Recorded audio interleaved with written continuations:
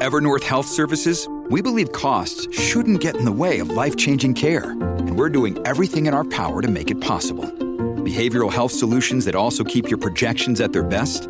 It's possible. Pharmacy benefits that benefit your bottom line? It's possible. Complex specialty care that cares about your ROI? It's possible. Because we're already doing it. All while saving businesses billions. That's Wonder made possible. Learn more at evernorth.com/wonder.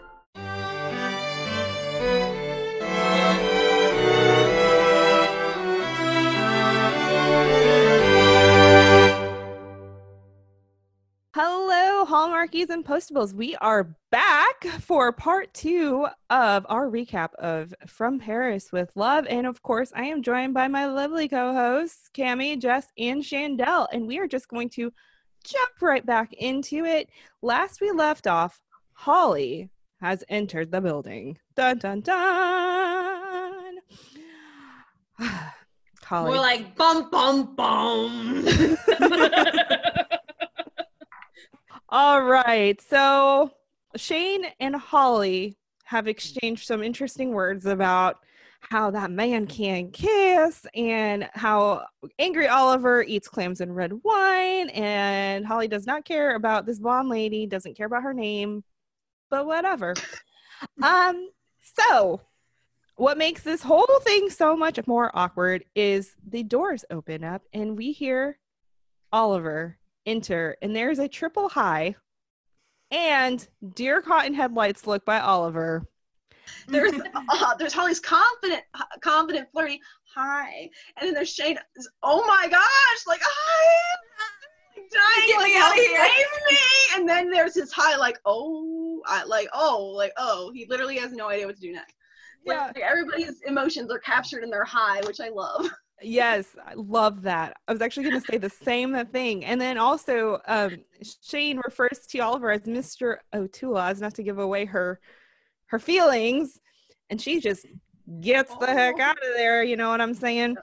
But in that scene, so we see Holly, we see Holly, we see Shane, and we see Oliver. And one thing that Shandell, you had put on your blog is, and I think you have a series or a few posts about the wardrobe theories from all the movies, maybe, or a lot of them. Yeah, I've got wardrobe. There's all the wardrobe plays different functions. So there's every single episode, every single movie, every single movie at least has like some element of wardrobe attached to it that is telling some piece of the story.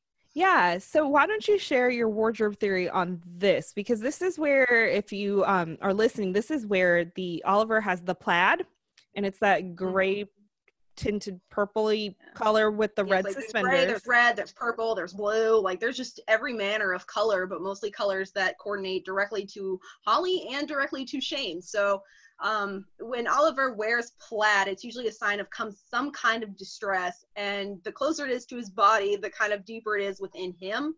And so what we see here in this scene, well, not really in this particular scene, but kind of on this day and in different scenes, how Oliver has got this shirt on that's just completely like it's plaid. All the lines are running together. He's kind of got impacts, both Shane and Holly are impacting him in some way, like some level of distress or frustration or hurt, or they're all kind of have an impact on him. And so this is what the shirt is kind of representing here, is that he's kind of got both of these women that he's got conflicting feelings about and is trying to kind of handle, and his shirt is kind of indicative of the stress that it's placing on him at a very deep level. Mm-hmm. Yeah, and that plaid is also very, very, very busy. Yes, it's very busy, very vivid, and it's just kind of interesting to see, like, how open and how available it is. So there's, if you see later in the day when he's at dinner with Shane, his jacket's off, so you get that full vulnerability. You kind of can see all of that kind of pain, and the anger, surprisingly bright colors. Yeah, bright colors, because Holly's in a super bright, and it's funny because Shane is also sort of shrunk back a little bit in this moment. So when Holly kind of comes on the scene, she's so dominant that like Shane just kind of shrinks and kind of almost disappears into herself a little bit, because her clothes keep getting darker and darker and kind of more towards what can be considered her armor, because Oliver also has armor, and that's his suit. It kind of covers up all of like his internal stuff, but this kind of external, very like uniform, structured suit that has a very, you know, distinct tone, color, and everything to it, and it's completely opposite of what he's been wearing the 2 previous days, what are just like a white shirt, a nice tie, a pocket square, a jacket, like, and all of it's completely like solid one color, and this shirt is 100% the opposite of that. Yeah. And that was the interesting thing to me when I watched it the first time. I was like, this shirt is just huh? It's a mess, right? Yeah. It's very un-Oliver-like, you know, and that makes complete sense, especially with the red suspenders. Mm-hmm. Just, you haven't seen those since Christmas. Yeah. He's been wearing this a long time. Yeah. It clashes, and just like there's the clash of Holly and Shane. He's got those clashing colors that he's wearing because the red stands out. It's like, well, that doesn't belong there. And Holly, who's wearing red, does not belong there. So. Does not belong there. Right. So let's talk about Holly and Oliver's their talk, I guess, for lack of better words. There's no communication between these two. They're talking, but they're speaking 2 different languages, and it's just I had so many questions. I was like, how did these 2 people get married? Thank you. And the other thing too that struck me as kind of a duh moment was the poet and know it thing, and I have no words. Like, you know, Oliver kind of chuckles, and then Holly's like, I don't get it, and I'm like, how do you not get it? It's a really well-known thing too. Airhead theory from last time. So then there's also the very quick discussion of sleeping arrangements. I knew it was going there. I was, you know, I'm like, oh gosh, is she gonna like be like, can I have my old room back? Oh jeez. Well, as if you assume the room is gonna there's only one room, you know what I mean? Like you feel like you kind of know what the answer to that's gonna be. So like if the answer is that like we're gonna have to share the room, share the bed, the answer's probably no. But also I feel like Oliver was kind of hoping that maybe she wouldn't. Like I feel like he kind of didn't really want her to be there, and she knew she wasn't gonna be there. But like maybe out of obligation, he just like tried to offer it because he is still under obligation. He's got the ring on, all of that. That's a gentlemanly thing to do. But like I think part of him just did not want to. Was hoping that maybe she would say no, but also was hurt when she finally did because he's still got to have some kind of feeling of some type, you know? Yeah, no, I completely agree with you there. I mean, obviously I didn't want them to go back like home together, even though they're technically still married. Not. But yeah, you could totally tell in Oliver's voice, it was like she's still my wife, so technically she still should kind of live with me, but I really don't want her to, but I'm going to offer it anyways, kind of in a roundabout way. And oh good, she's not. She's going to Brown Palace Hotel. And another thing that struck me too is how he says, oh, you've always wanted to stay there. And it was almost like it seemed kind of regretful in a sense that, you know, he knew that, but he's never like done anything about that, you know, like I don't know, it was almost just some of his inner turmoil is starting to kind of come out, and we see that later when he talks to Shane up in the rafters. But there is a lot of turmoil here that Oliver is now having to face, and so Holly invites him out for drinks at 10 p.m., which is like way past my bedtime. All right. Kind of. It's because you and I have children, Casey. It's a perfect time for us night owls. Only when binging stuff. Otherwise, yeah. I'm going to bed. Bye. So Holly leaves without even saying hello to Norman and Rita. Norman kind of does this quick, like, glance. She's coming. Scatter Squad, my favorite, like little team sequence right there. Yes, I love that. They do it twice. I definitely gifted that at some point because I was like, this is the best. And I'm in love with it. I did GIF it. It lives on A&D. I'm fairly certain this GIF lives. Oh, I love it. Real. We're going to be downloading this. Like little ants just scatter. I love it. And sliding in their heels. I'm like, how the heck did they do that? Mm-hmm. And they had to do it multiple times. You know this. Like, you're very surprised that someone has not broken an ankle by this point or sprained it or any of that nature. Yeah. Oh man, I can't even walk in heels, much less slide in them. You know. I would have been on my butt for sure, at least once or twice in the sequence of like filming that. I would have been on my butt at least twice. Oliver comes out very much shaken, and he tells Shane that he needs clams and red wine, which he has a hankering for. Where is it?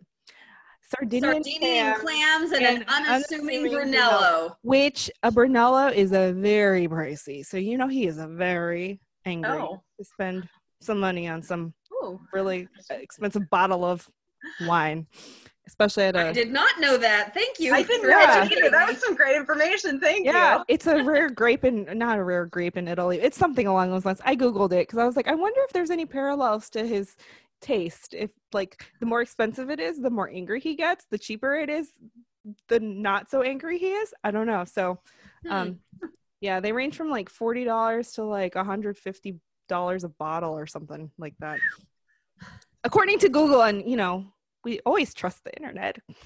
Of course. All right. Well, it has some idea. Like they didn't get those out of nowhere. So somebody's got it. It's true. So Joey and Caitlin, their backstory is they were very much in love, as we saw at the very beginning of the movie.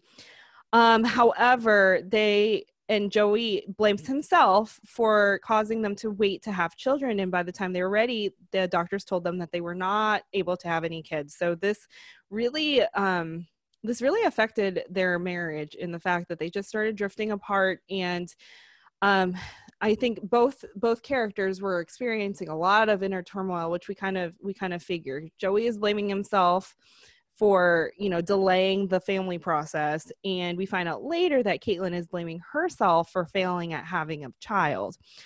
So while they are in this turmoil within their marriage, Caitlin goes out every Monday night, and Joey sees a text from Ken on Caitlin's phone and assumes that he is cheating. So he just straight up files for divorce. And as he is mailing the papers, he hears a carjacking, and he accidentally lets go of the divorce papers into the mailbox, runs over to, you know, save the lady. And he gets hurt, beat up, and Caitlin just nurses him back to health. And that was the turning point in the relationship where they became, you know, he sees her in a new light and he forgives her. And he doesn't even mention to her anything about Ken, anything about what he thought he saw. That's when Oliver agrees to return the divorce papers to Joey. So my question for you guys, do you think this is because Joey has forgiven Caitlin, something that we find out later that Oliver is struggling for Holly, or is he simply just doing the right thing? I think Shane speaks directly to kind of his heart and convicts him. I mean, she more or less quotes scripture. You know, the one thing that she's learned from him is that all things end up working together for good. Mm-hmm. And I think kind of in that moment, not actually, you know, in addition to sort of seeing the fact that Joey has forgiven Caitlin, that I think that it's kind of in that moment that she's really spoken to him in a way that's speaking kind of directly to his heart. And in that moment, he makes a decision that he can have the, you know, the opportunity to take the letter and to deal with it kind of on his own. Yeah. Good point. So Caitlin returns, and Norman and Rita not so discreetly share they have the letter. You forgot it. You forgot Caitlin's letter. Yeah. Caitlin's letter. Yeah, it's almost like he says Caitlin's letter a little bit louder than the whole rest of the sentence. Oh, like, yeah. Oh. And I mean, I don't blame Caitlin for going irate. I mean, I would if I found out 2 years ago my husband was going to leave me, and then what? Well, and especially because she didn't think that she was doing anything wrong. Mm-hmm. You know, I mean, if there was some kind of straying happening, then I would still be angry that my husband had never said anything to me, but it would at least have been justified. Right. But in her mind, there is no justification for this whatsoever. And so she said, I've been nursing a man for 2 years who was planning to divorce me. You know, mm-hmm. Yeah, I would have been ticked. Yeah. I don't know. I'm not married, but I think that like it also says that like their communication in marriage is key. Like even the things that you don't think will come up or like are in there are gonna come up eventually. Like it's not something you can just like slip under the rug and just avoid. Like eventually it's gonna come up one way or another, whether it's like because somebody's done something that's very similar to that, and so you're kind of like calling back to that and it's triggering you in that moment, or if it's like something else. But I feel like that must be a testament to that. The married ladies can speak to me on this issue, but I feel like well, as someone who has been married for almost 12 years, yes, anything that you do not get out will come back to bite you. I can guarantee it. Oh, 100%. I've been married for 8 years. Communication is vital. Like when my husband and I are off and we're just not in sync, it's not good at all. Like we're just having a bad day. But when we do communicate, and sometimes when we do over communicate and we have to re-explain ourselves, and communication isn't even just like talking, it's listening and it's learning how the other person communicates. It's their body language. There's just so much that goes into communication than just like talking, but yeah, I mean, for Joey and Caitlin, obviously their communication was really suffering there, but to be fair, they couldn't have kids, and that is a very big thing, especially for people who want kids so desperately. It's traumatic. But Caitlin and Joey reconcile at the end as Joey realizes that Caitlin wasn't cheating on him. She was just going to the club that they had gone to practice her stand-up so that she can make him laugh again. And she didn't want to tell him because she didn't want to fail at that like she failed at having the baby. And that is just so heartbreaking. You can see, I think it was Rita in the background who's just like crying, and I'm like, grabs Norman's hand. Oh. So here's an interesting thing that I noticed. Did you guys notice that both incidents with the ring involved the hands flying? I noticed that for the first time when I was watching it for this time around. But when the ring went flying in the DLO, Shane said, "Where does it all end?" And she flings her hand and knocks Oliver's hand, and the ring goes flying. And then in the restaurant, Caitlin says, "You saw me in a parking lot with a man. Well, there goes the marriage." And she throws it, and she throws the manila envelope down, and then she looks down, and there's the ring. I found that interesting that both times that there were incidents with the ring, it's when things were overdone. It's when things were really over dramatized and kind of over emotional, I guess. Yeah. Huh, that's a good point. I never noticed that before, but yeah. Yeah, and I mean, metaphorically, I guess, where does it all end? Well, it all ends for Caitlin and Joey right there, because then they can start fresh and new, as we see later on, I guess. I don't know. I'm just trying to make it work. All right. So let's go to the hashtag Holliver date. Yes, I wrote. Do we have to? Okay. Do you want me to say Holly and Ollie? I think she said she doesn't. I don't think she wants to go over the interaction. I don't think I think it's the interaction she's opposed to. But unfortunately, it's very central to the plot, and it actually changes depending on whether or not you're watching the U.S. version or the one that got watched outside the U.S. So yes. And it's well known on A&D as well that there's actually two versions. It always gets commented on. It's like, well, if you're watching it in the international version, it actually makes 100 times more sense why they ever, got within 2 feet of each other. So I'm like, yeah, absolutely. Yes. Okay, so if you have not seen the international version of the Holliver date, go to Alameda and Downing, or go to the YouTube and type in Alameda and Downing and find it. It will blow your mind because all of us are U.S. citizens. We've only seen the U.S. version, and we're all kind of left baffled, like, what are you talking about? But this scene, and I don't know why they decided to cut this scene particularly in the U.S. version, but it is so key as to why Holliver got married. And but before we go there, let's just talk real quick. I'm going to go over some Hollyisms, and then we'll talk about the scene. So she calls him Ollie, and he says, "Don't call me that." And I'm like, "Yeah, don't call him that, please." Oh gosh. And then she asks, "Do you want me back? Why did you marry me? If you want to be a grown-up, you got to be your own hero. Heroes can be cowards." And she came back to see what she wanted, to which Oliver says, in which the rest of us are saying, "What about what I want?" And all of those questions that it's all about her. It's not about Oliver at all, which shows you like what kind of person she is. She's immature. She's not in it for a marriage. I think she's in it for, I don't know, the novelty of it. Novelty of being married. Something fun we did this afternoon, because you remember 3 hours later, it's like, it's fun this afternoon, we just got married. I imagine it, honestly. Right?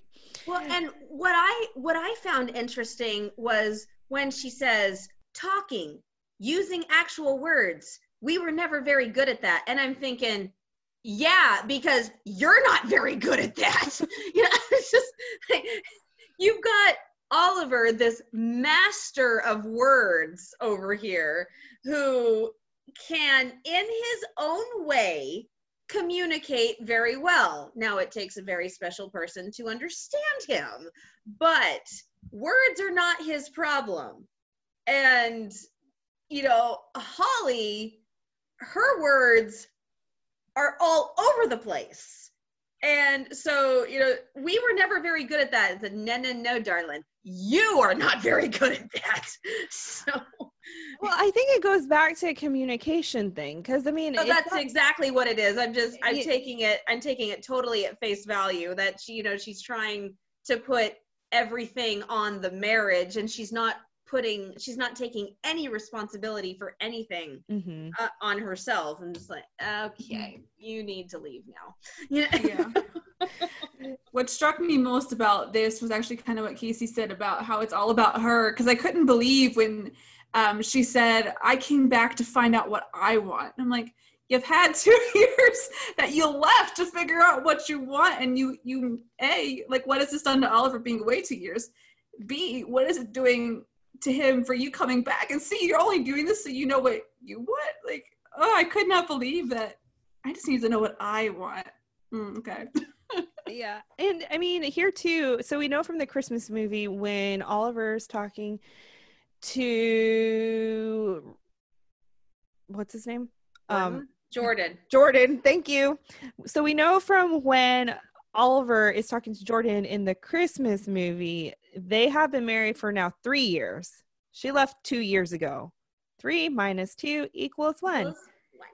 They were married for a year before she left. And here's the thing, and I feel like I can say this because I've been married for a while, and Cami, feel free to chime in here too, but the first year of marriage is the hardest. I mean, like, it's one of the hardest. I'm not gonna say it's the hardest, but you're learning, okay, first you're putting two very different people into a whole life. You have to combine everything. You got to get your finances. You got to get your, the faith aspect. Like, you could be of the like faith, but maybe one has a different preference on churches. And, you have these different things. What about kids? What about communication? What about the towel on the floor? What about the quirks that people don't realize when they're dating because you're not living with them and you don't see them 24/7? Like, there are a lot of communication issues in the first year because it's to be expected. It's two people who are blending lives together. And like, if that's the reason why she left, well, like that's not good enough. Like she didn't work hard enough at the marriage at all, because the first year is going to be hard. And like I said, and I think, Jess said it too, she likes the novelty, and it's very apparent in the fact that she left after a year. She got tired of him. She got tired of him. Like, okay, well, I did the marriage thing, so now I'm gone. Yeah, and no longer want to be married to a government official. I'm leaving for Paris. Okay, bye. Like, she just leaves. And she, leaves him at the National Postal Museum. Like, she doesn't even just leave him at home. She leaves him, in another state. Like, just on vacation. wherever. You know, She doesn't even leave him at home. She leaves him like at the National Postal Museum, which, you know, as we know, meant a lot to him. But like, it just boggled my mind. Not only did she chose to left him on leave him on vacation. Like, what? She probably chose them because, you know, it's closer to fly out of Washington than Denver to get to Paris. He's not wrong, but like, wow, like really, how much how self-absorbed do you have to be to not even consider what you're doing in that moment, to just leave? You know what I mean? It's Right. awful. It's so awful.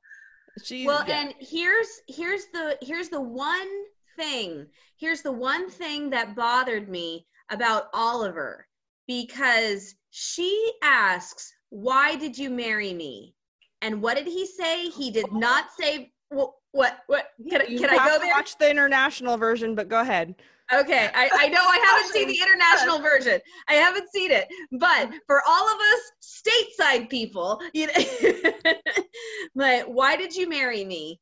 He does not say because I loved you. He does not say because I fell in love with you. He said, you made me uncomfortable with my life. My life needs shaking up. Yeah.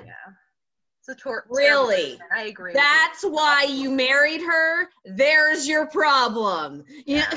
Yeah. So let's dive into the international version of that. Please. So what I hear and what I see from the international version, basically Oliver was attracted because she was hot. I mean, lack of better words. But no, he says that she's beautiful, and he was entranced by the way she, what was it? It was like her, the way she viewed the world. The way, world, yes, everything in it. Yes, and then it goes into the shaking up. And Chandel, you can go ahead and jump in, because you know I think you've dissected this part. Yeah, it's what I thought was really interesting about this. So if you watch the international version, they actually talk a little bit more about the fact that they were kind of in this life or death situation. And so it was kind of like a fate thing. It's like, well, how could we not be meant to be together when we've kind of, you know, encountered each other in such an extraordinary way? And, you know, she talks about how, you know, kind of the whole situation itself was very epic. And like, he comes and finds her and digs her out of this, her out of the car, out of the snow, and carries her. And she's like, it was epic. Like, it's just this very huge, very like dramatic moment. And so in a sense that kind of heightened everything. I mean, life or death usually does. And I feel like that's why they got attracted to each other, is because they shared this very intense, possibly slightly traumatic moment, and like that just kind of brought them together. And so they were like, well, you know, this must be fate. And apparently that's what Oliver said, because Holly said, you know, that's what you said and I believed you. So she believed that, you know, she was kind of fulfilling this kind of fantasy moment of like being saved by this hero and them having kind of this fairy tale story, and that's what brought them together. And, you know, he was, I guess, complicit in that in a way, because, you know, he reaffirmed that by choosing to marry her in a sense. And so it just became, but once they could see this, you know, see the sun again, once they exited that situation, that's kind of, I feel like, when the moment kind of had passed, and they started to see how kind of like, you know, kind of incompatible they kind of truly were. And so I feel like that moment, if it had remained in the US version, would have answered a lot more questions, because in a way, the way that it was edited made a lot more questions. But I also feel like because it was cut for time, they thought they had kind of covered that piece. I think earlier in the film, when Rita's explaining to Shane kind of how they met, that it's implied that obviously they met in this life or death situation. So like, if you're able to kind of extrapolate that, oh, well, they must have done it because they were in this situation together that's now connected them in this unique way. But it's very different to hear the characters straight up admit that than it is to sort of have to put those pieces together on your own. So it feels more organic, I feel like, in that way. Never make a life decision based on a traumatic event. Yeah. No kidding. Well, truth be told, yeah, absolutely. Yeah, I'd be curious to know how quickly they got married after, like, how long were they dating before they got married? Because we know they eloped, but we don't know how quickly. I feel like it would have to be quickly, otherwise they would have realized these things a little bit sooner. Well, I feel like they didn't, because their communication was so poor, because, you know, she could decide, you know, anytime that Oliver kissed her, she forgot every promise she ever made to herself. So like, for a long time, she wasn't even forced to confront those pieces of herself, and he didn't have to contend with them because he could talk her out of anything. So like, they never really had that kind of come to Jesus moment where they both had to like confront each other and make a decision and like really deal with each other. Instead, they found ways to kind of dance around each other in a sense. Yeah. It's no Did wonder they you wanted to take ladies- dance lessons. They wanted to get better at it, but like they didn't have a chance. So lucky for us. Did you ladies notice the complete difference in Oliver's demeanor from the beginning to the end? At the beginning, he's nostalgic. He's very awkward. You can tell he's very uncomfortable, but he's doing this out of nostalgia. And then the conversation starts to go, and I love it when he says, I don't see how leaving your husband can be considered heroic. You know, that's kind of what I feel is the turning point in the conversation, because then he starts demanding answers. Mm-hmm. The And unforgiveness is taking him over, and they finally deciding that like he's mad. He's now gotten in this situation where like the unforgiveness is actually like a boiling pot. You don't realize how much of it that he's been harboring, and I don't think he did either until she got right back in front of him. Mm-hmm. And the way that they're interacting with each other and encountering each other is making him angrier. And I feel like that's kind of what you see, because even he dismisses her when she decides to go write her poem. He's like, yeah, you do that. Like behind her back. And you're like, ooh, that's a little much. Like, you know that he's doing something a little extra. Like right, that was one of my biggest points is he starts out very nostalgic, but incredibly awkward. He moves to the turning point where he starts demanding answers. And by the end, he is completely annoyed with her. He just, Mm-hmm. Holly, it's been a long day. I'm tired. Let's go to bed. And this isn't going to change. Yeah. I'm going to go upstairs. Yeah. Bye-bye. You know, it's just, he is completely annoyed, and emotionally he's completely done. Yeah. You can tell that they still have that dinner at the Mailbox Grill later on, but you can tell that he is completely done. And he used one of those languages to tell me why you're here. I was like, "Ooh, he's going on the language. Mad. He is salty. He had all those zingers and stuff that you felt like he'd started to dispense on Shane, but then they like go rapid fire on Holly, and I was like, "Ooh, that's extra. That's a little much." And I think too, the one thing interesting here also is the fact that Holly refuses to say the word divorce. Like, she doesn't want to be the one that looks bad. So she's going to let Oliver say it so that in her mind. He whispers it. Yeah. It's like he doesn't even want anybody at an adjoining or like adjacent table to hear him. Like, he's just so little about it. Like, it's a scary word, I feel like, to him, because obviously once that tie breaks, he's got more free space. And what does he do with the free space? So, like, he's even having to come up against these other, like, kind of psychological barriers that have been allowing him to sort of stay kind of bound up in the way that he is right now. Yeah, for sure. And the other thing too, back to the international version real quick, when he tells her she's a beautiful woman and they pan to Holly and she's like playing with her hair and she's like, hair flip. I gift that too because it's fantastic. I'm like, this is brilliant and I love it so much. This little piece of hair that she just like kind of flips back behind her hair. So love that it. That one just so vain. Yeah, so vain. Yeah. We've beat Holly up now. I still love her. I don't love her around. I need her to leave. Yeah. No, I mean, it's all great discussion on the Oliver relationship here. Just because there's just so much to dissect, and it answers so many questions about Oliver and who he is as a character and what his past life was and how he deals with this kind of stress and everything. So let's jump to the next day, which I believe is Friday. So this day it starts, so it's interesting because we don't really see the Postables together, so the four of them, really. We just see them, we see Shane and Oliver in the rafters at work, and then it jumps back into the nightclub. But I loved this scene between Oliver and Shane. Oh my gosh. I am so crazy about this scene. And it is such, I mean, it's obvious timing. It really is. And you obviously know that they are pitting, they're not pitting, but they're putting Shane's wit and intellect and maturity up against the previous night of everything that Holly does not have. But just seeing both of those things, one right after the other, it really brings it even more into the light, and you just go, whoa. Dump her, marry her. You know?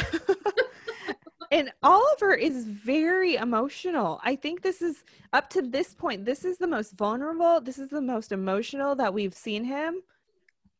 Eric Mabius is brilliant in playing this scene because Oliver isn't crying. Like, he's not sobbing. He's not even like, tempted to cry, but all his feelings are at the surface. Like, you can see his eyes are like watered over, and he's just had a night of just, he probably didn't sleep all night. Oliver was probably up, and they do mention that, and when Shane's like, "Oh, in my way," and neither one of them could sleep. Yeah, I mean, probably for the same reason, because of Holly.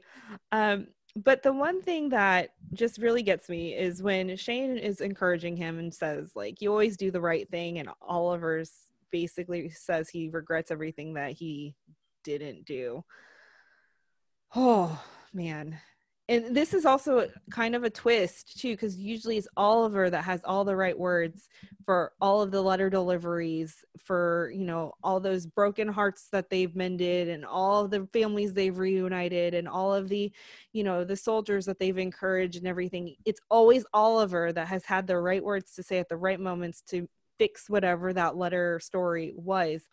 And now who's given the wise words? Right. And even with Norman and Rita, I mean, he's always given the right words to Norman. Like, he gave him the right pep talk. But this time, it's Shane who gives him all the right words. And she says to him, she realizes, and this kind of shows how close they are, that Oliver hasn't forgiven Holly. And that's really the biggest obstacle right now. And that's why Oliver's feelings are like right at the surface, is because he hasn't forgiven her. What do you guys think about this scene? Well, I like that she picks it up off the fact that he says that, like, she's telling the story about the snowman that she passes every day, that's been made that way, somebody who just made him that way and left him. And, and she's like, he can only wait until he can thaw. And then Oliver says, but then he melts. And then she's like, you haven't forgiven her. So they weren't even really talking necessarily about Holly, but like the depth and sort of, I don't know, the way that they have it, like this vocabulary that they seem to be able to sort of share with each other, that they're so in sync. Like, just, I love that she picks up on something that is like unrelated immediately. And it's just like, wait, you haven't forgiven her, because there's like an air of bitterness in the fact that he melts. Even, it's just very interesting. I just love that little bit right there. Just even that communication bit, just that there does it for me even. Yeah, what I find most beautiful about this scene is that we really see the depth of Shane's character, because when she tells him forgiveness is doing the right thing, she knows that that's a risk for her to say that, because there's always a chance that if Oliver forgives Holly, he could end up getting back together with Holly. It'd have been so easy for her to be like, she's horrible. Look at, like, Oliver, look what she's done to you. Like, what, like, to convince him to just cast her off. But instead, she shows true love and true friendship by saying, doing the right thing for you, especially just knowing Oliver's heart and his faith. You need to forgive her, even though that could be detrimental to their own relationship. And I think that's really beautiful. Yeah. I also find it really, really telling how that tiny little line meant so much to him when she does the spring thing and she actually realizes that she said it. I mean, you see this huge weight come off of Oliver's face, and he smiles for the first time since he came in that morning.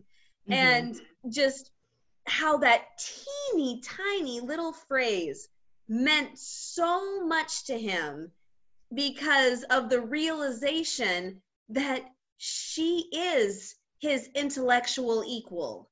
She is on the same level of maturity. Even though they are very different people, they are the same where it matters, and they're the same where it counts. Right. Yeah. It's a turning point for sure. Mm-hmm. Oh man. Hey, you guys. I know you are all chomping at the bit to get back to our discussion about From Paris with Love. But first, I just wanted to share a quick word from today's sponsor, Care of. Care of is a wellness brand that makes it easy to maintain your health goals with a customized vitamin plan that helps you feel your best today and supports you long term.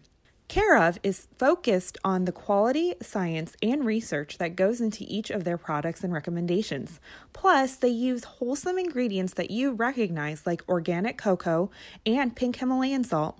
Care of's easy online quiz helps you find the vitamins and powders that will support your specific health goals, like improving your fitness routine or managing stress. The quiz took me just a few minutes, and Care of gave me some great recommendations, including the Extra Batteries Quick Sticks, because as a mom of 2 little ones, I'm always in need of a quick energy boost in the afternoons. Care of can make taking your vitamins and supporting your health goals attainable, and it's hassle-free as your vitamins and supplements are delivered to you. So what are you waiting for? I'm excited to share that for 25% off each of your first 3 months of Care of, go to takecareof.com/Hallmarkies25 and enter the code Hallmarkies25. Again, for 25% off each of your first 3 months of Care of, go to takecareof.com/Hallmarkies25 and enter code Hallmarkies25. Now back to our show. All right, so let's dive back into the comedy club and Joey and Caitlin and wrapping up their story. And so the one thing that I love about this whole moment is Norman stepping it up, and he's the MC. He's warming up the crowd, spouting up these random facts. And I just love how Rita is like, whoa. Awestruck. She's completely awestruck that he would go up and do that, something that he never even dreamed he could. Mm-hmm. It's being bold. Being bold. That's not till later. Oh, Some people talk about the weather. Some people make it. I love that line. So, yeah, that's like my favorite. So Joey surprises Caitlin with a reproposal. I guess it's more like a renewal of like his love for her. And Caitlin obviously accepts. So Caitlin says, a funny thing happened on our way to divorce. We fell back into love. Love it so much. Anyways, doesn't matter. Oh my gosh, I'm crying now because that scene is just so beautiful. It just it made me cry. It still makes me cry, and it doesn't hurt Mr.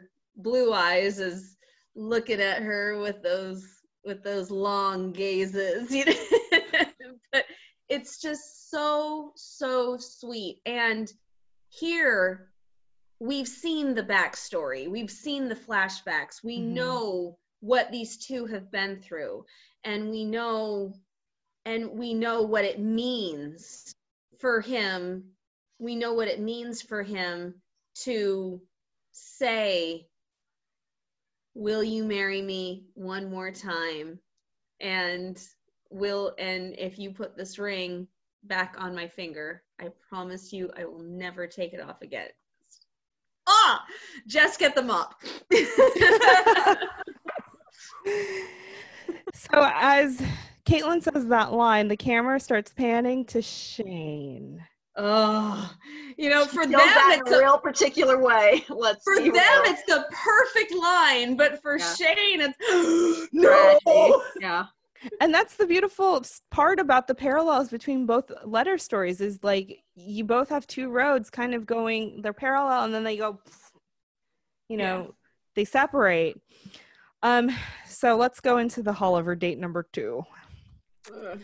Oliver has booked the mailbox girl, like it is closed for like just the 2 of them, and it's decked out in the twinkle lights.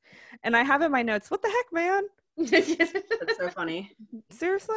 You must have dropped some serious cash on that. Like, let's be honest. Like, can you imagine the business they should have been doing that night? Like, right? Like, you must have dropped some serious cash on that.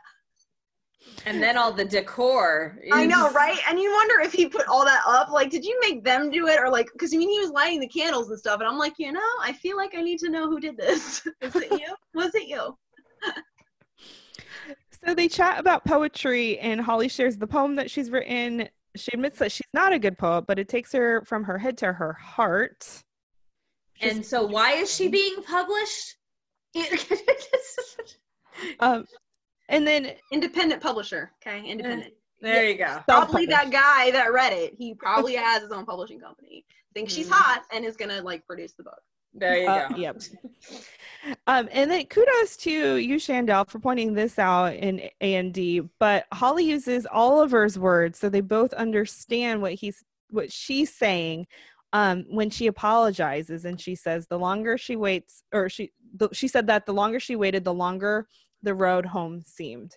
Yeah, I really love that, because I feel like not only is she apologizing, which obviously Oliver needed, but like I feel like that unlocked his ability to actually really hear her and hear the things that she was saying. And I feel like even in that moment, like she was figuring out how to communicate with him. So even as their marriage is ending, they ended on like a good note on like more ways than one. So like they actually were able to kind of unlock that communication piece, even though like, kind of the season had passed and it's clear it's over, but like there was still like they finally reached some level of understanding with each other. Mm-hmm. And it was kind of in that really critical moment. And I feel like that was a really important thing for both of them. Right. Yeah, for sure. And then Oliver, so this is going to be a topic of contention, I'm sure. And there are lots of feelings, and I've read the blog, so I have an idea of what Shandell thinks, and we've talked about this on the podcast with Cammie and Jess. My fists are already starting to clench. So Oliver dances the dance with Holly. How do we feel about these two dancing the dance? The one that Shane learned specifically as a favor to Oliver, the one that got all hot and steamy up in the DLO and the masterpiece. At least it did for me in my heart. But what do we all think about these two dancing the dance? The one that he got so mad at her for showing Jordan. Ugh. I think it was necessary I think dancing period was necessary in order for Oliver to completely kind of close or begin to close that loop on all the things that he didn't get a chance to do well while Holly was still like 100% his wife. I feel like it was necessary for him to be able to show, I did take these classes. Like I am trying now to like do this thing that I know I never did before. And then obviously when he kisses her, that's like kind of the ultimate thing. 'Cause that's kind of the, does it still have the same impact that it did or doesn't it kind of a thing, but also it just kind of allowed them to sort of end well. I do understand that there are a couple steps of that dance that are like, but she did that with Shane and that's what Shane saw. But like, I also feel like the dip is very unique to Shane and Oliver. And so in that sense, it's completely preserved for them. And then I also want to know that it took place in the mailbox grill, not the DLO. I'd be 10 times angrier if it took place in the DLO, because I feel like that is like restricted home. It's kind of an inner box. Sanctuary. It's a sanctuary. It's a place in his heart. Yeah, it's a sanctuary. It's a place in his heart. It's a very like precious thing for him. So the fact that he was out here at the mailbox grill, which is kind of neutral place, neutral space, like that for me made it okay. I was able to kind of be like, okay, well, there's still particular elements of the dance that were not replicated, and like it's a space that I do not consider sort of a sanctuary or like a sacred space or like a home space or anything that really has a true like meaning for him. Mm-hmm. I agree that the dancing itself was necessary, but it's the dance. Again, no dip though, no dip. And that to me is like 100% Shane and Oliver. And if he had stepped into that territory, there would have been some words exchanged, and I would have had a really nasty post about that piece of things. Because let's remember, I had like, why we should actually be thanking Holly. So I was really not ready to let Oliver off the hook for anything post this film, like first things first. So like, that would have just been another piece that I would have put in there. But I feel like there were some pieces that were preserved, so it's all right. I don't think I would have been as upset if he hadn't made such a big deal about it to Jordan. He gets all up in Shane's face. You taught him the dance. I wasn't selling state secrets. That was our dance. And then he goes and he dances it with Holly. I'm like, you hypocrite. You know. Well, I guess he is a hypocrite more than once now, isn't he? You know, He is a if you want to hypocrite. be real about it, she caught him twice, like really hardcore. So she was taking care of two things at once. She's There like, you I'm a go. hypocrite now, but also if I want to like lump that in, I totally could. Mhm. It's Yeah. been twice now, been unaddressed. So Oh man. And while we're all saying, you know, because Shane is walking by, she sees them dancing and she's like, don't kiss her. Don't kiss her. And we're all saying, don't kiss her. I remember even when I watched this for the first time, I didn't even fully understand the history. This was the first time I had ever seen anything related to Signed, Sealed, Delivered. And even I'm saying, don't kiss her, don't kiss her. You know, it's just, Yeah. it just shows just how invested you get so quickly. Yeah, definitely. And I think too, like as much as we didn't want them to kiss, the Oliver kiss, it's essential. It's essential to that story because Oliver is a gentleman. He references this. I am a gentleman. He doesn't take off his ring. He is dedicated to his marriage till the very end, until, you know, it is absolutely 100% sure it is over. And he has to kiss her. It's almost like, you know, I'm going to give you one last chance, to see if she would actually stay or if she's just being crazy or whatever, she's going to leave. But it's definitely very essential because, I mean, we know that Holly has mentioned earlier on that he could change her mind with a kiss. And she doesn't stay. yeah. Yep. And she does. And that kiss did not change one thing about, her staying. I feel like that's the key fact that actually ends up having to come out later, is that like that's how not only can Oliver be sure, but like then Shane can be sure. Like that's for me, I feel like that's a turning point in that conversation when she like 100% realizes there's just a certain weight to it to that truth.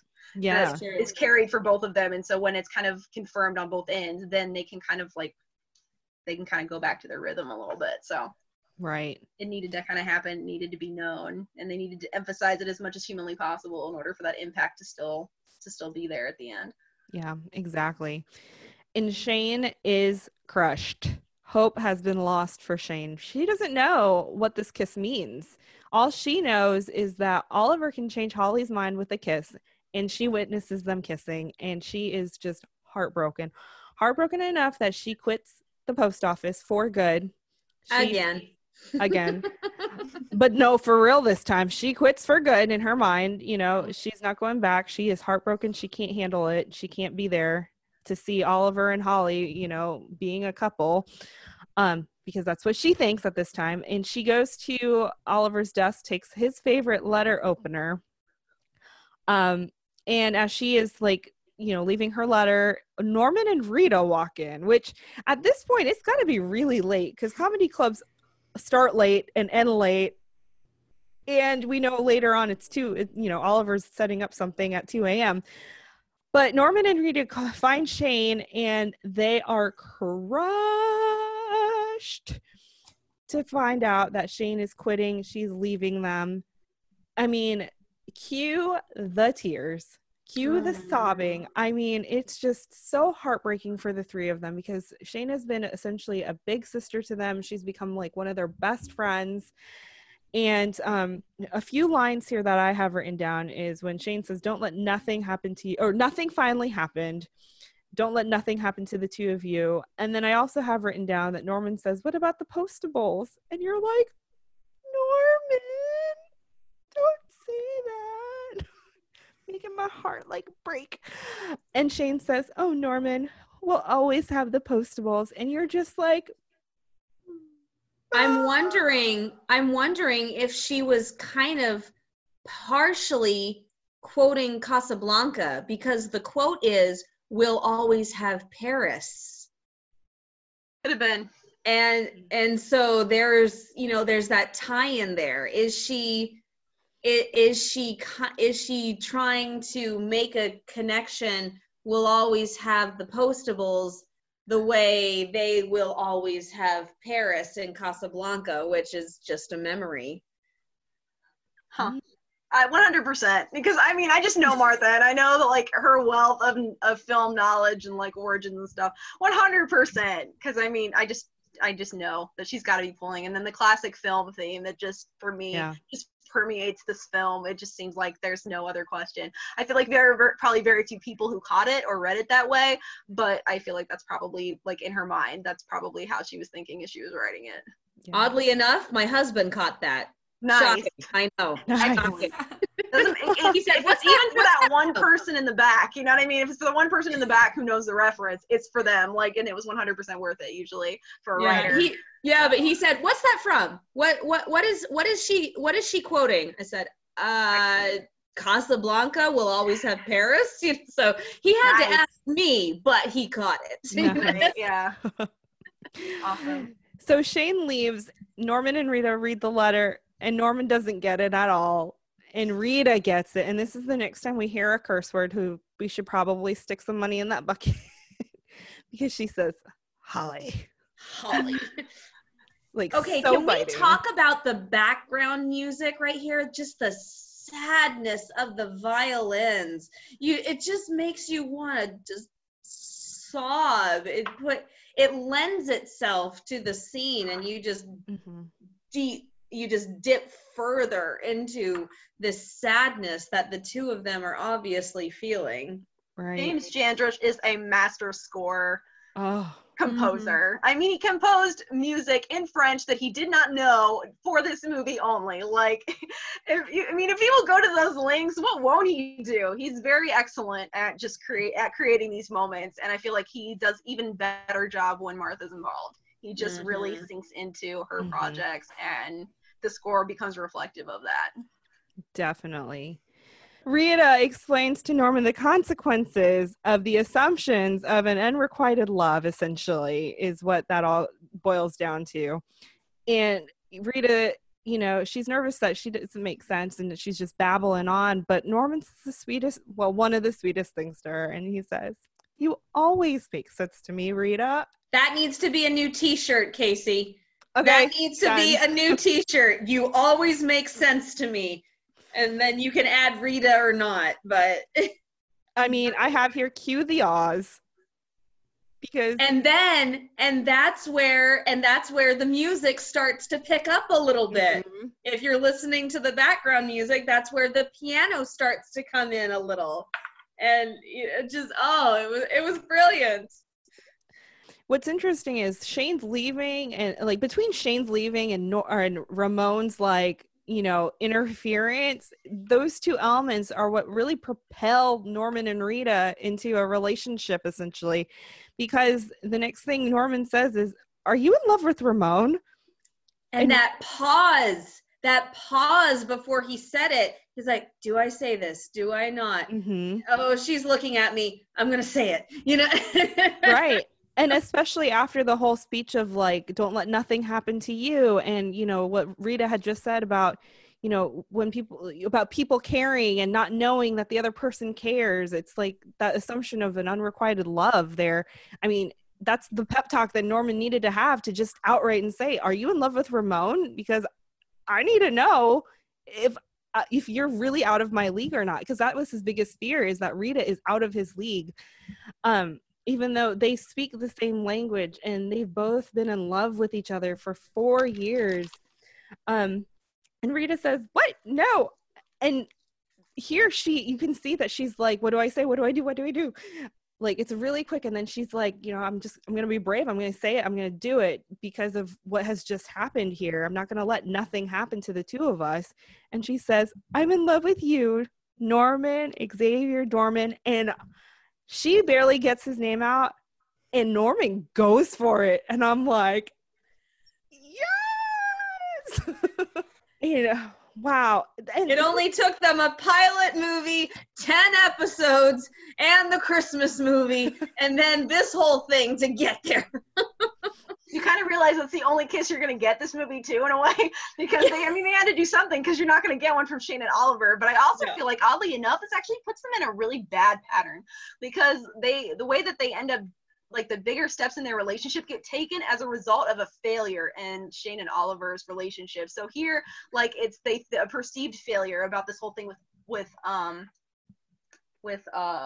Holly and Oliver. But then when you go, if you even move forward, even to higher ground, he makes a decision to propose to her as a response to what's the perceived failure between what's happening, like that Shane's not coming back. And so I feel like that doesn't even get corrected until we get into like movie 8. So what I really liked about this is that even though they were together, they still had kinks in their relationship that they were working out, and kind of growth that they were having as individuals. Because I feel like when they like move and into the direction of home again, like when he reproposes in front of her father, like that's the moment that he becomes a man to me. Like this is just kind of like a little boy, little girl, kind of, we're figuring it out. It's super cute. And then like when mom and dad don't make it together, we're going to make sure that we like, that we get together and we stay together. But then there's that weird space where they're not fully grown in a way. So I feel like this, as awesome as this moment was, it was kind of like, ooh, but also like, I just noticed this weird little pattern that kind of, I don't know, progressed from this moment. And you even see it in Truth Be Told, they don't even know what to do with each other, Right. Like we made this big moment, we had this big moment in this, they made a decision in a moment of like, I don't know, not trauma, but like in a very like intense moment, they made a decision that very emotional moment. Yeah, a very emotional moment. They made this decision, which, while good in some ways, might have been not so awesome in others, because there's just things they got to work out. Yeah. And I mean, too, Rita and Norman they're the sweet, the innocent, the cutesy couple. And absolutely. I love that we have the two dynamics of the relationships between Rita and Norman, which is the innocent young love, because like you said, they don't know what to do with each other. It's like two high school students giggling like across the room, like, we're going out, I'm going to hold your books. Okay, what do we do? Right? I don't know. Mom has to take me to the movies. Can you come? It's kind of like that relationship, whereas Shane and Oliver are just two opposite dynamics, and trying to bring those two together. So, all right. So Shane goes to her house and she sees a stranger on her porch. At least she thinks it's a stranger. So the first thing she whips out is the letter opener. She's got a weapon to defend herself. And we see here that it's Oliver, and he is fixing up a porch swing as an early birthday gift to Shane. And what I love about this scene, well, first, before I get to this, he just takes the letter opener. If you put your weapon down, I'll let you have a swing on it. Like how he uses the word dispatched. I'm about to be dispatched with my favorite letter opener. I've not heard him use that word since the pilot, and I'm like, this is so great. Like, I feel like there's a total, like, this thing, there's a bookend here. So, real quick question. Is Oliver / Eric, is he left-handed? Have we noticed that before? And I ask because he takes it with his left hand and he's waving it around. He's waving out his left hand around. Well, what does he write the letter with? If we think back to Treasure Box, is he? He is. Yes, he was writing it with his left hand. Yes. Okay. There you go. I didn't have a chance. Because I remember him writing it, and I went, "Oh my gosh, he's a lefty!" Well, there you go. Now you know. Well, I mentioned that, and I asked just because he's waving it. Like, there's no hiding of his hand. It's not like this gigantic reveal. I mean, as a viewer, for Shane, I mean, she's so upset and hurt that she's not paying attention to rings or anything. She saw a kiss, and that was enough for her. But as a viewer, you're thinking, that she saw. Okay. Yeah, no, as a viewer, you're like, oh, he doesn't have a ring on, and Shane doesn't see that yet. But what I love about this scene is all the code talk. And my gosh, so funny. If you go to Chandel's blog, it's Porch Conversations Decoded. Go to that, and you basically like write out what they're actually saying, caption it. I captioned it. But I love the code talk. What about you guys? When I was in college, I had a professor that was very, very big on what is not being said. Mm-hmm. And he would make us do exercises. He would take pages of script that we were doing for a play, and he would say, okay, now write down what's not being said.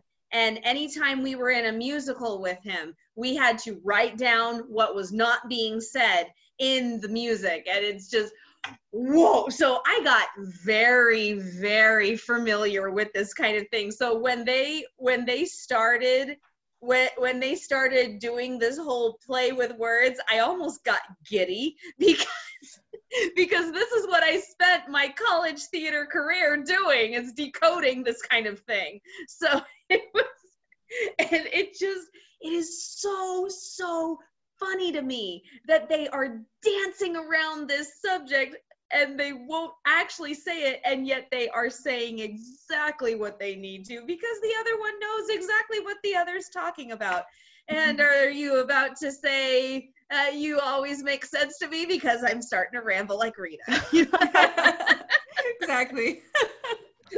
Well, I mean, about that scene too, they are in a way speaking code, but they don't exactly understand each other's code until Shane says, "I wish you nothing but happiness, both of you." And that's when the light goes off in Oliver's head, and he's like, "Dude, you think I'm still married?" Well, he is still married. I mean, but he's a free man now, because there is no ring on that finger. They're operating on asymmetric information. There's like one knows what the outcome is, one assumes they know what the outcome is, and because she's so hurt, she's not willing to hear anything else that he's saying. Because honestly, she's saying they're the vocabulary they've adopted. He is saying everything she needs to know, but she's so hurt she can't read it, she can't hear it, she can't see it. And so that's what, the equalizer becomes. When he kind of, when she says that, that's kind of the first time she lets it slip, like kind of what the real issue is, because she's like, I don't want to talk about poetry. That's Holly, if you think about it. And then when he finally says it in a way that he understands, then that's when the tide starts to shift. Right. Because when they're talking about her quit, or when she says, "I've quit, no, seriously, I'm really going," he's basically like, "Wait, you always do this. Like, You've done this before."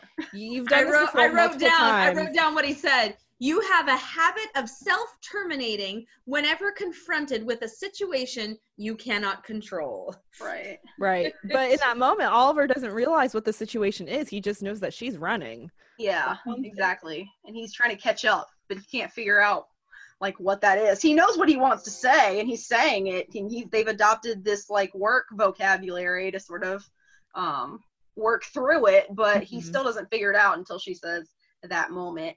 And she doesn't figure it out until he says, "I kissed her, we wished each other well," which said, "I forgave her, I ended it well, and now I'm single, essentially. Now we're not pursuing this marriage any longer. We've been together, working together." Yeah. For a year.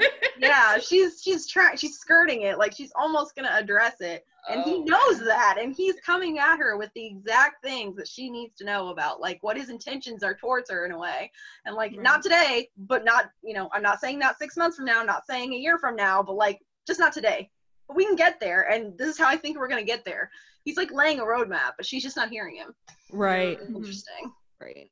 It's an amazing scene. It's one of my favorites of the Sholliver relationship, for sure. And so when Shane realizes, she takes his hand and she sees that there is no ring on that finger, and she says, "How do you feel?" And again, this just shows Shane is connected. She is all in for Oliver. She cares more about Oliver than she does for herself in this moment. Unlike Holly, who is all about herself and doesn't really care about what Oliver has. Like, Oliver's a second thought to her. Yeah. The key word here is care. She cares. Yeah. That is something that I don't think Holly ever developed. I don't think that she ever developed caring. Yeah. And Shane cares. And I think it's so great that it's her first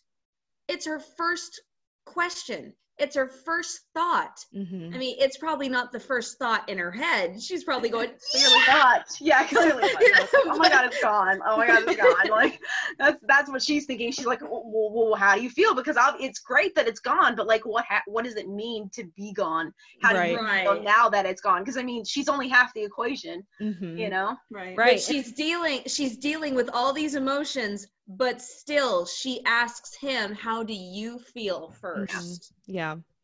And two, for Shane, she knows how she feels about Oliver, and I'm sure she has an inkling, like she knows there's a chemistry between her and Oliver. And I think there's a little bit of a fear there if she's like, well, are you in love with me? You know, like, of course she's not going to say that, but she's got to kind of dance around.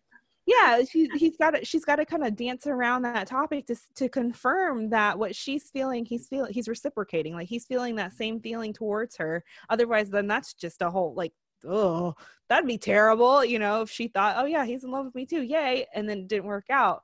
So, you know, and kudos for her to ask him about how he feels in order to confirm where they're going to be going from here. And Oliver answers that basically, you know, he's thought about this moment the last 2 years. What would he do, feel, say if he came to the realization that his marriage with Holly was officially over? Like, what would he do? And Shane says, well, what did you do? And he says, I went out and bought a porch swing. And all of us go, yeah, you did. Yeah, you did. The first thing he does when his marriage is over is he goes out and buys a very meaningful early birthday present for another woman. Let's talk. His first thought is Shane. Yeah. Oh. What could he do when he could see the sun? Well, he decided he'd come home. It's springtime out here, so he got her. He's gonna get something he's gonna get something to enjoy that sun. Right? Yeah. Near that porch. That's what I'm saying. For sure. It's something that what I love about it is that like he built something that like he could enjoy. Like, you know, like he got something that was not just like, you know, that it's not just for her. He could have, I guess, got like a single person porch swing, but like, you know, he got something that he could share with her, like on equal seating, tenuous seating, mind you, but seating that, you know, has potential. Yeah. And it also shows that he listens. He listens because that's something that she shared with him. And he didn't say, what do you want for your birthday? He went out and bought a porch swing. Yeah. Right. I just want to know knowing that she didn't have one, because how did he know that she didn't even have one? Like, she could have had one the whole time. But that's what I love about it, is like it's presumptuous to a degree, but also it's just like really sweet. And you're like, and he even like set it up. It's not even like he just bought it and like brought it there, you know? No, he actually was up, explained to the cops why he's up, like out here late at night on like a random porch, putting this thing together. Yeah, I yes, officer. I bought a porch swing for my friend, girlfriend, my coworker, but I'm not dating her. I just really wanted to get this porch swing and put it at 2 a.m. My employee. Yeah, very meaningful. It's very important. Oh dear, it's critical work we're doing here. 100%. And so we go back to the winter theme where Oliver says it was a long winter, but spring is almost here. Shane says it's coming. Oliver says it's coming. And okay. He was totally about to kiss her. He stopped himself, but he was totally going to kiss her. When I saw this, I was like, oh my goodness, it's the lip stare. It's the Wayne Calls the Heart, Elizabeth and Jack lip stare thing going on. And Oliver is all about that. Like he doesn't go for it. Okay. But the lip stare, that tension, that romantic tension between the two of them that's just the beginning. And what's interesting about that too is because Oliver has been such a gentleman, because he was committed to his marriage. He never really entertained that. Right. You know, it was never a obvious thing. Like we all knew that, like with the dance, like there was that awkward pause, but he didn't lip stare her. He couldn't look her in the eye because he realized what was coming, you know, to the surface of his feelings. But in this moment, now that Holly has returned to Paris, we got some thoughts about kissing. It was a unique little moment of clarity. And what I love about these things is that every time another layer gets peeled back on Oliver, there are these like unique moments of clarity that he suddenly has. And like you see like a glimpse of that next step of like what could be coming next. Yeah. And I just love that that's like just these little moments, just that they're so talented that they can even embed them like within their performance, even if they're not written on the script as like this should be something that happens next. Like it's just this little moment of like vulnerability or confidence and clarity, which I feel like is what you kind of see at that like lip stare a little bit. I guess I never classified it as a lip stare, but like there was definitely some intense eye contact. Oh, I'm yeah. kind of wondering like where was his mind at, but like that's it. And I love that they like have these little moments that they can embed in the script, and that these actors are so talented enough that they can just pull them off so subtly that like it just takes a second of screen time. Mm-hmm. There's this one look that he gives her. It's even before they sit down, and it's just he looks at her almost longingly, Mm-hmm. tilts his head, and then the porch swing. Yeah. Well, that's a wrap for From Paris with Love, part 2. So I have some trivia, because we always end our little sessions here with trivia. I warned her. Yeah, I did too. All right. Number 1. And if any Postables, if you guys get these trivia questions without actually like looking it up as we're Hilarious. talking about it, good on you. Let me know if you got these, because I try to pick really hard ones. All right. Number You 1. even get the easy ones. You pick hard ones. It's like we should get the curveballs. We've been here hours. Like, what do you mean? All right. Number 1. What is the name of the nightclub that Joey and Caitlin would go to? Krakow Club. Bingo! Yes. I had that. I knew it. What languages does Ramon speak? Latin, Portuguese, Romanian. And French. Well, French, yeah, obviously. And English. So. okay. But no, I wrote down that entire Nice call. thing. Latin, of course. Portuguese, I breathe it. Romanian, my mother tongue. You know. All right. What state was Ramon actually pointing to according to Norman? Idaho. Yep. All right. Shane takes Rita to open the letter. What is her coffee order, or what does she say she needs? Americano. 2 pumps of Umbretto, something. 2 shots of espresso. Espresso. 2 pumps of espresso. And something else. Yeah, there's like 3 things.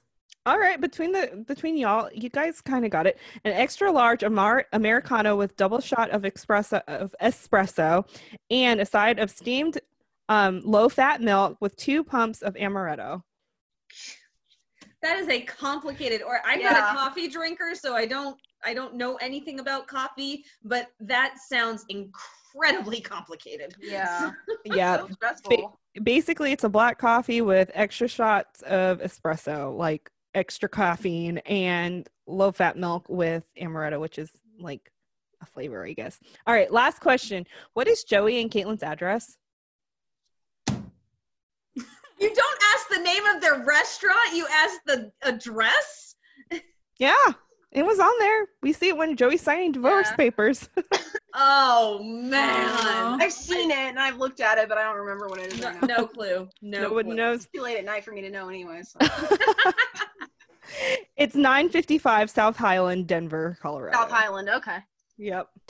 All right, y'all. It has been so much fun dissecting From Paris with Love these last 2 weeks, and I really appreciated it. Thank you so much, Chandel, for taking the time out of your very busy schedule, I'm sure, to chat all things Signed, Sealed, Delivered with us. My pleasure. Thanks for having me. This is super fun. Yes, it has been so much fun, and we hope to have you on again, of course. So where can people find you? You can find me on Twitter at Alameda and Alameda Downing. You can find me on Facebook at Alameda and Downing, and then also AlamedaDowningBlog.weebly.com. Awesome. And Jess, where can people find you? You can find me at Jess BSW Blog on Twitter and Instagram, or my website, beneathstillwaters.com. And Cami? You can find me on Twitter and Instagram at Cami Drama Girl, on Facebook, the Hooked Hardy Facebook page, and my blog is hookedhardy.com.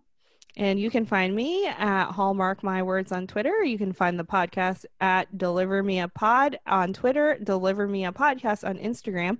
Also follow the Hallmarkies Podcast, Hallmarkies Pod on Instagram and Twitter. And then also check out our merch store, because we have lots of postable things that you can get, and you can get them not just in a shirt. You can get them in a mug, a notebook, a cell phone case, a pillowcase, or a pillow. I think it's an actual pillow. Yeah, and there's going to be a new pillow that says, "You always make sense to me." I have a list of things that people have shared. It's just the amount of time that I have to actually make it happen. So hopefully I'll make something happen in the next few weeks here. But it's been a pleasure, you guys. And I think the next movie we have will be Truth Be Told, which is another very heavy Oliver-centered story with forgiveness once again. So we will be so excited to talk about that. And yeah, I think that's all I have. Au revoir, postebos. All right. Bye. We'll see you next week.